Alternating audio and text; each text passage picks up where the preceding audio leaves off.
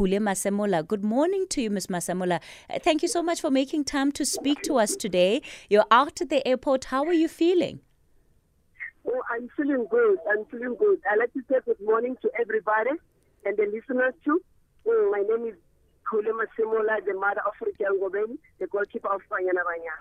What has this journey been like, watching your daughter, put in long hours, having to train, go to school, get a new job, and make these difficult decisions about whether or not to keep playing for the team?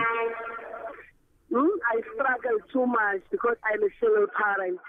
I was just looking after a girl to be all right in her life. I'm so sorry I can't talk because I didn't go so far at school. Next. So Regal Ngobeni I'm proud of Regal Ngobeni. I'm so proud. Regal Ngobeni is a listener. When you talk to her, she's going to listen to you.